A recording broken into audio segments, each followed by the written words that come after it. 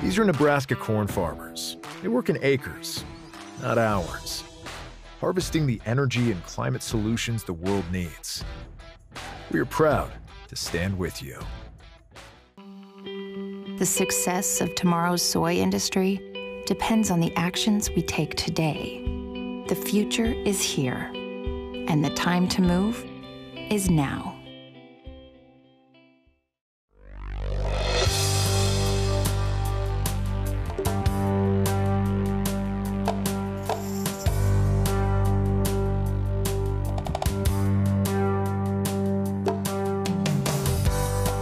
Market Journal, television for agricultural business decisions, is a presentation of the University of Nebraska-Lincoln's Institute of Agriculture and Natural Resources.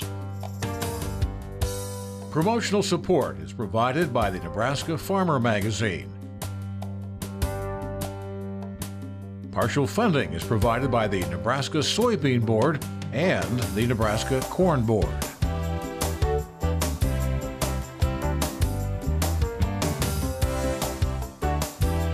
Thanks so much for joining us today on Market Journal. I'm Bryce Duskin. Well, folks, they are out and about. Last week, we brought you an update on silage chopping, and this week we've spotted combines in both corn and soybean fields.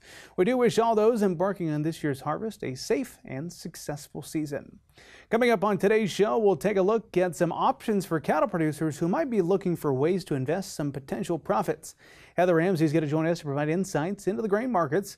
Plus, we'll give you a behind-the-scenes look at the new UNL Chancellor embarking on a journey across the Cornhusker State.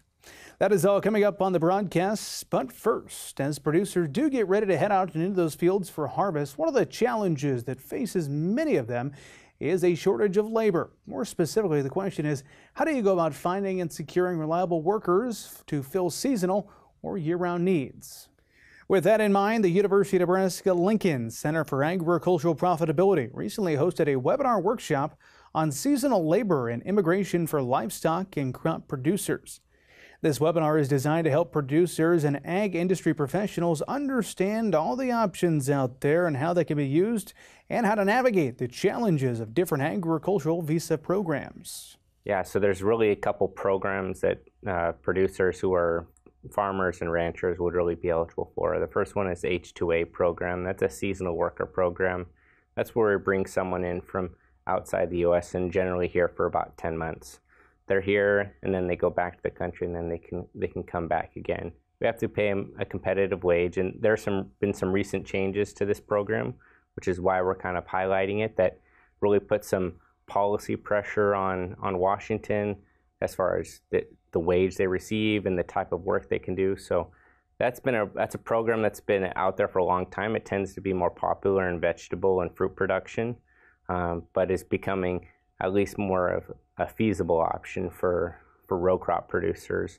And then we have another program called the TN visa, which is mainly for veterinarians and people who are in kind of breeding stock. And this is maybe a program that people haven't been aware of, and kind of highlighting that for people who might be in hog operations or in cattle operations where there's a high veterinary use. And so we kind of have a unique program. We're going to bring 3 different people who have all along the immigration kind of spectrum, and they each offer a different perspective and hope to provide some real insights for producers.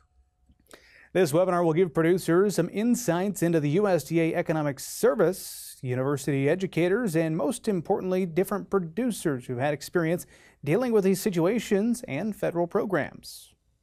Yeah, so we're going to start with someone from the Economic Research Service. They're just going to talk about, this isn't a Nebraska issue, this isn't a Missouri issue, this isn't just a Kansas issue, this is a U.S. ag immigrant issue when we're talking about labor.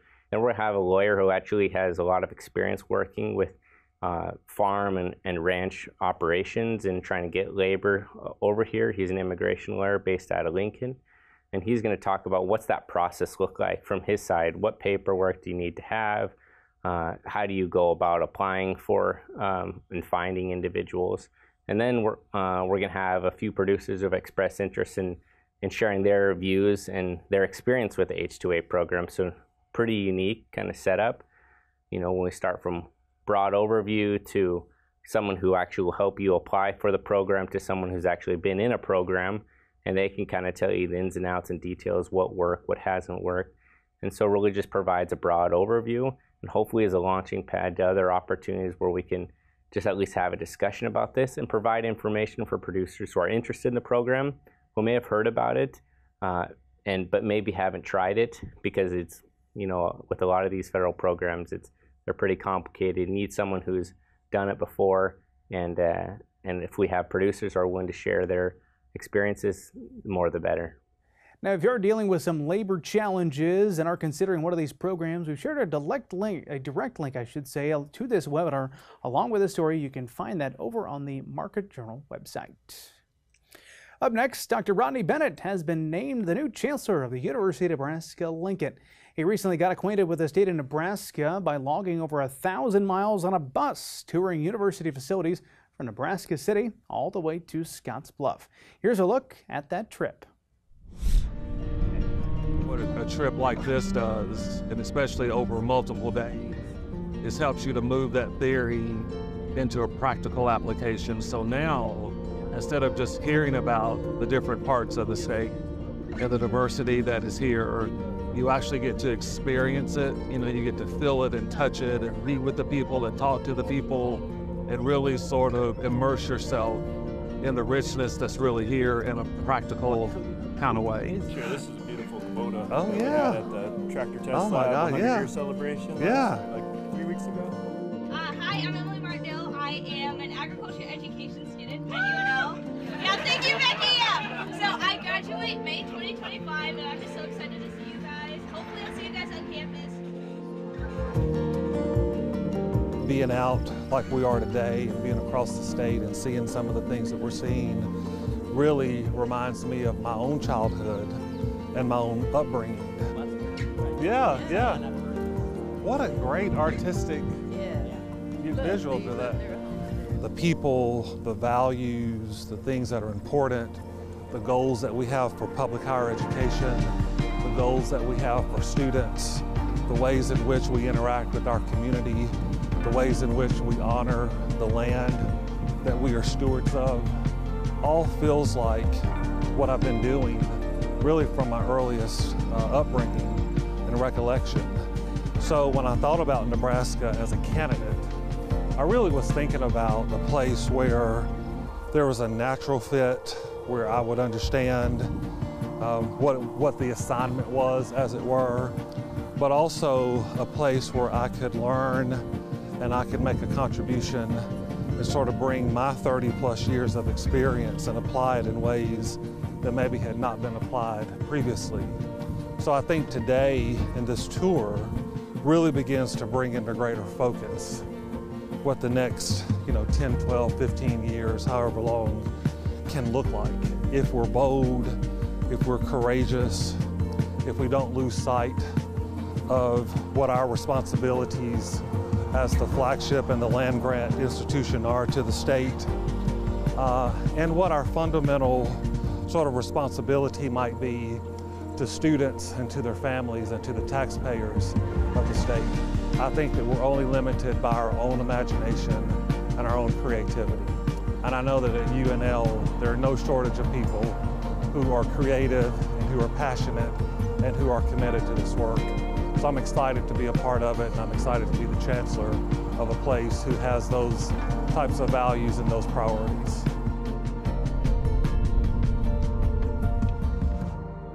I want to thank y'all for coming today. This is the State of the University address, done unconventionally. 20 around, which is good. That's really good. Yeah, that's really good, but it had potential, but the lack of moisture shut it down.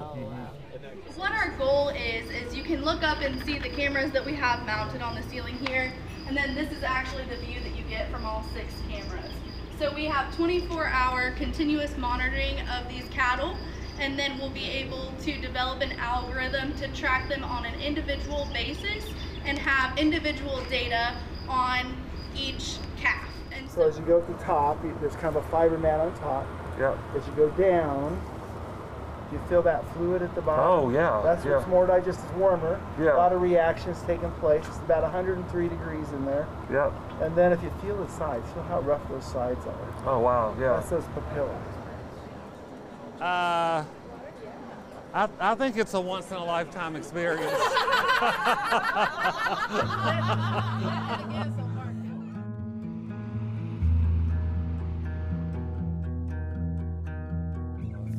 You look out over this vastness, and you think about where we started from back in Lincoln and where we are now.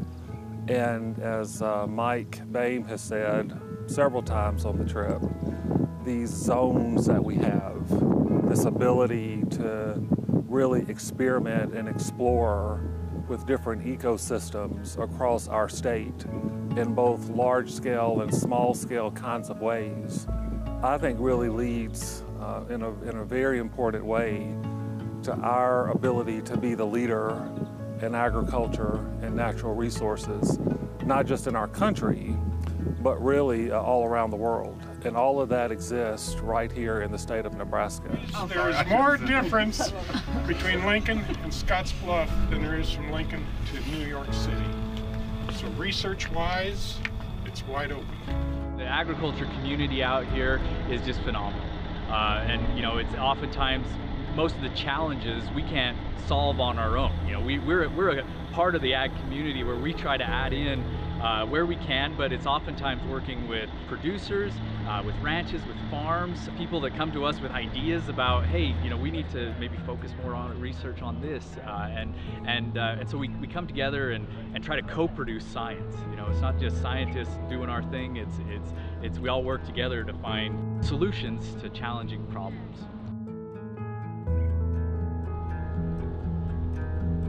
I could not imagine beginning my chancellorship here without having spent this time on the road. I think that it really frames and brings into greater clarity and greater focus the opportunities that I have as chancellor to lead and direct and be a part of just an incredible body of work that affects so many people, whether it's climate, whether it's water, whether it's food, whether it's animals, whether it's the land, whether it's that person on their deck or in their backyard who has a garden, who's wanting the best harvest for their hard work all spring and summer. All of that is work that we have seen and heard about while on this tour. And as a university, we have an opportunity to be at the forefront of sort of advancing that and taking that to the next level. Good stuff there put together by the University of Nebraska-Lincoln. Now, if you'd like to view that entire video, we've included a link to do so. You can find that over on the Market Journal website. Well, let's turn our attention over to the grain markets now. This week, we're joined here in the studio by Heather Ramsey from the ARC Group. Heather, great to see you. Hello, good to see you. Well, there's lots to talk about, of course, when it comes to the grain markets. There always is. That's nothing new. But we've got harvest underway, portions of our viewing area today. I imagine you're getting some phone calls, hearing some yields out there. Yes, we're hearing a variety of yields around dryland corn, a little bit of dryland beans coming out. I would say the easy estimate is that we're 50% off of what we expect in these areas for corn. There are some better areas than others, but for the most part, kind of south central part of the state that's come out has been wildly disappointing. Probably not versus kind of what the growing season was, just in general, way behind what averages look like at this point. We factor that into the conversation, the weekly conversation of the crop progress report and what USDA says is happening out there. Kind of confirms of what the producers are seeing. The crop condition across the U.S. continues to deteriorate, especially in this area. Yeah, it definitely confirms that. The one thing that crop condition doesn't do a good job of talking about is this test weight discussion that's been happening. What we've seen off of that early corn is low test weight. You know, we're notoriously seeing 56 plus pound test weight on corn in our area. Dryland corn is hitting somewhere between 50 and 53, and that is significantly low for us, and that obviously will affect final crop size once you get through the field. I want to come back to harvest conditions out there and some decisions that producers will be making coming up in a second. But first, I want to go to, I suppose, some of the headlines that we saw this past week. Black Sea grain deal is in the news again. Is it happening? Is it not happening? My question for you this week on that topic, sounds like it's not happening right now. How much does the market pay attention to that at this point, considering how many times we've gone back and forth? Yeah, obviously we've gone back and forth on that several times over the last 2+ years now, right? I mean, it seems crazy that it's drug on this long. And I think because of how long it's drug on, you know, every about 6 to 8 weeks, we have a discussion about this. The market really has slowed down its participation in the reaction to this. The other thing is it's notorious that this sort of a conflict or maybe a skirmish happens on a weekend and then, oh, now we're going to talk about it on the beginning of a week. And by the time all of that has happened, we've digested that there's not a lot of additional like structural infrastructure damage that has happened paired with a non-existent resolution. And then the market kind of doesn't trade much of that at all. So been very quiet on that reaction from the market in regards to what's happening over there. So we take a look at the futures market, corn and soybeans. We'll tackle corn first. Is there a bullish story, something to give some folks optimism out there in the future side? Today, it doesn't look like it. Yes, a decrease in crop size, shortened supply. If you have a shortening of supply, that should mean a reaction, a favorable reaction. However, because our export demand has not gained enough traction quick enough here, so far, that doesn't look like its own standalone bullish story. Now, I will preface that by saying that demand does usually pick up when prices have backed off again, and we are starting to see a little bit of that happening. When you look at the world in general, we have done more sales of corn and beans globally into China than any other time in history. At some point, all of those numbers get digested, and has the world sold enough versus you know, what our supplies were, stocks were, to just warrant an additional like uptick. So we've got to accumulate some more export sales kind of globally and domestically to really try and change that trajectory. Corn may be the lucky beneficiary of a potential bull story in soybeans, but right now it doesn't look like it has its own standalone legs, so to speak. Well, expand a little bit more. What is the bull story when it comes to soybeans? Everybody loves to love soybeans right now. So the crush margin is phenomenal in soybeans. On the board, we're looking at the range has been anywhere from positive $2.50 to $3 plus per bushel margin, positive margin. So that is wildly positive. We have a shortening of the crop going on. It is very apparent that this isn't going to be a record-setting crop that we were looking for in the soybean world. Demand has not slowed down whatsoever. Domestic demand on soybeans is just massive, to the point where we're not really concerned about having an export market on soybeans. Processing, the biofuels, all of that, just through the roof. Crude rallying is helping soy oil and things like that. So the whole outlook looks very positive. Pair that with another northern hemisphere oil seed having problems, that's canola production being low. It's just really pushed everything over into that soybean usage instead of, you know, backstopping canola with soybeans. So that whole picture looks very, very positive. There are some key numbers that if you see production like below a 52, below a 51, and heaven forbid we get to 50 or lower, those would all be stair-step increases in price reaction. I expect soybeans to stay very volatile. Most everyone expects to see soybeans volatile to the top side. There's always some correction happening there. Keep a close eye on that, of course. So that's the future side of it. And at the local side, we've got the cash, the difference we call basis. How are basis levels out there? You know, historically, they're still pretty good right now. I mean, we saw some sensational stuff last year, and everyone kind of needs to wipe the slate clean on that. There is some front-end pushes for early delivery corn, so be sure to take advantage of those. If you've got dryland corn coming out now, there are hot spots that are looking for that. We're seeing positive basis levels in that side of the world, usually delivery by the 15th of September, so kind of a quick ship. And then on soybeans, we're actually seeing fairly favorable soybean basis for September, even into October. If you look at the bid structure, you can tell they are looking to continue to push to buy beans all the way through to January at this point. If you have those futures on that we talked about, we've got great carry to incentivize you to take what you need to on a quick ship standpoint, put the rest in the bin, roll carry, and then capture those basis appreciations post-harvest. Looking for that December, January, February timeframe to continue to be our hot spot for both beans and corn post-harvest. We do appreciate Heather joining us here on the broadcast. Do want to note, if you're headed out to Husker Harvest Days, you can catch Heather out there on Tuesday and Wednesday. Baby boomers, Gen X, millennials, and Gen Z. You're likely familiar with all those different terms describe different generations. Each group has its own values and priorities. These are factors that are crucial to consider in estate farm planning. Learn about succession planning at farm transition workshops that are hosted by Alan Vanalik next week. You can do so by attending Husker Harvest Days. We just mentioned it. It'll be coming to, near Grand Island, September 12th to the 14th. All the details about this year's big event can be found in the September issue of the Nebraska Farmer. Well, it is now time to check in on weather with Nebraska Extension ag climatologist and Market Journal chief meteorologist Eric Hunt. Eric, obviously we're back here in the studio today. Looking forward to the big show next week. How's weather going to be for Husker Harvest Days? Well, thanks, Bryce. I'm happy to report that we have almost ideal weather for Husker Harvest Days this year. Looks like mid-70s and ample sunshine.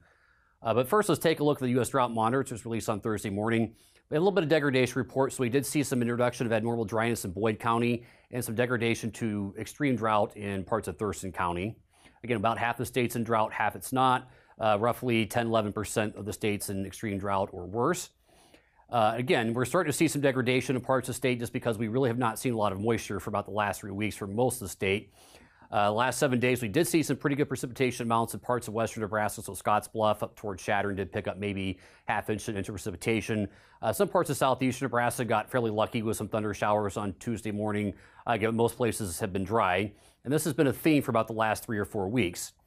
So if we take a look at the common period from August 14th through September 6th, so out of 131 years, for northeastern Nebraska, this was the driest such period on record, and as the top 10 driest in north central, central, and southwestern Nebraska.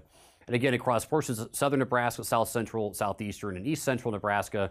Again, the reason we're not in the top 10 driest is because of that mesoscale convective complex that moved through back on August 25th and 26th. And again, that recent dryness is really having a major impact on soil moisture. So across a lot of the state and of course, a lot of the north central part of the country in general, really starting to see some very low percentiles for soil moisture. And as more evidence of that, let's take a look at soil moisture from a couple of sites from the Nebraska Mesonet. So this is from Oakland and Burke County, very eastern part of the state. So again, almost no precipitation here for almost a month. And seeing some decline in soil moisture in the top part of the profile. And this blue line at 100 centimeters basically just shows it's been flat, and it's been flat like that for the entire summer. We've never really had the recharge down to that depth. And at Ord, kind of a similar story. Again, we had a couple of rains where we've had some recharge, but it's never gotten that deep, and we are now at a pretty low level across all depths. But there is some good news. We do have a cold front moving in the state this weekend, and that should bring some precipitation to almost everybody and some cooler temperatures. Now, I think the better chance of getting an inch or 2 inches of rain is going to be across parts of western Nebraska. I do think we're going to have a bit less precipitation in the eastern half of the state, but I do think everybody should get at least a quarter to half an inch. We will be seasonally cool through Thursday, but we are not looking at any frost anywhere in the state. And we will probably be dry in the eastern half of Nebraska after Sunday night. We will have chances of precipitation returning to western Nebraska later in the week. And I think we will start to see a return to seasonally warm conditions next weekend. But again, seasonally warm in mid-September is more like highs in the low to mid-80s. We're not looking at mid-upper 90s coming back, I don't think.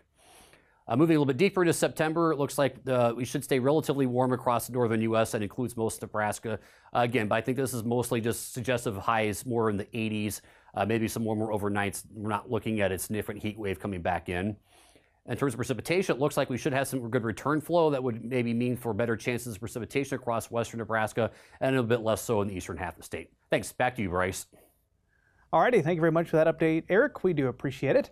Finally, today, cow-calf producers may be looking at the potential of some significant profits for 2023 due to high calf prices. With a possible influx of income, many producers might have the rare opportunity to invest capital back into the operation. With the opportunity to catch up with a Nebraska Extension educator at this year's Goodman's and Sandhills Laboratory to discuss this topic. Here's our conversation. Joining us today is Extension educator Aaron Berger. Aaron, great to see you here in person. Thanks for the opportunity to be on. Well, in the cattle market, it seems like there is certainly a cycle. Some years, producers making money, other years, that's not the case. But in those years where the producer has the opportunity to make some money, you note in a recent article, there's maybe a few things to consider investing in. I guess what were a couple of the obvious things you wrote in your list of areas to invest in? Yeah, so I think, obvious for a rancher is thinking about water development, and that's really critical to a good grazing system.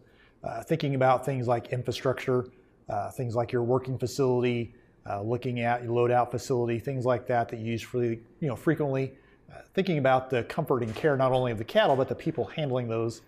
Those can be really, I think, valuable pieces. And one thing that's really gotten my attention recently is the availability of technology to monitor water now, whether that's cameras or pipeline monitors. Those can be really valuable, especially in people where they have to travel quite a ways to check their water. Can really be a major savings. And so if you got a little extra cash, that might be a place to invest. A couple of wireless systems out there too we've had the chance to feature. So definitely some innovative products on the line. What are some of the not so obvious areas you want to remind producers, hey, this is an area you can invest into? Yeah, I think really in my mind, people, and that doesn't necessarily come to mind right away, but if you think about your ranch business, its purpose is to support people, the owners, the people that work there, and the people that get the product. And so think about the opportunity to reward those people who've been part of your operation when you have the opportunity to do that. And then also think about what's the educational opportunities for them to develop their skill set, help them become more effective at their role. Another thing for me is just, maybe there's an opportunity to think about, could we go do something different with our operation? Let's take a little bit of that cash we have and maybe go make a trip. Let's go see somebody who's doing something we're interested in. That on the ground, hands-on experience can really give some insight into maybe this is an opportunity we should consider. Here's somebody who's done it. Let's learn from them. Producers in that position where they're blessed to have a good year, maybe have that opportunity to have some profits to invest, they come to you and say, hey, I'm open to investing in some new technology. What's the best ROI? Is there a good answer to the question? Yeah, everybody's ROI is going to be different really depending on their situation. My bias is Nebraska grass is really valuable. And so I think you really want to look at what are the resources available that I could utilize to improve my grazing system, whether that's water development, fence, things like that. From a ranch perspective, I think there's a lot of opportunity there. Another one for me, I think, is just thinking about, can you strategically position yourself to maybe buy some commodities in bulk? And sometimes some storage or some things like that can give you an opportunity to buy seasonally and take advantage of that. Good things to think about. Aaron, really appreciate your time here on Market Journal. Thanks again for the opportunity. Now, if you're interested in learning more about some different ways you could invest those profits, Aaron has a lot of resources online. You can check out his Beef Watch article and also listen to a podcast over at beef.unl.edu. Well, that is going to do it for this week's show. As always, I want to thank you for joining us. Reminder for you, if you'd like to look back at some of our previous stories from today or past weeks, you can always subscribe and follow us over on the YouTube channel, as well as on our social media pages. Coming up next week, we'll be joining you from the grounds of Husker Harvest Days near Grand Island. Of course, if you're out there and see our crew, be sure to stop us and say hi. We hope to see you back here next time. Until then, I'm Bryce Duskett, wishing you a safe and productive week. Join Market Journal online at marketjournal.unl.edu. You can also follow us on Twitter, Instagram, and Facebook. Promotional support is provided by the Nebraska Farmer Magazine. Partial funding is provided by the Nebraska Soybean Board and the Nebraska Corn Board. Market Journal is produced by the University of Nebraska-Lincoln's Institute of Agriculture and Natural Resources.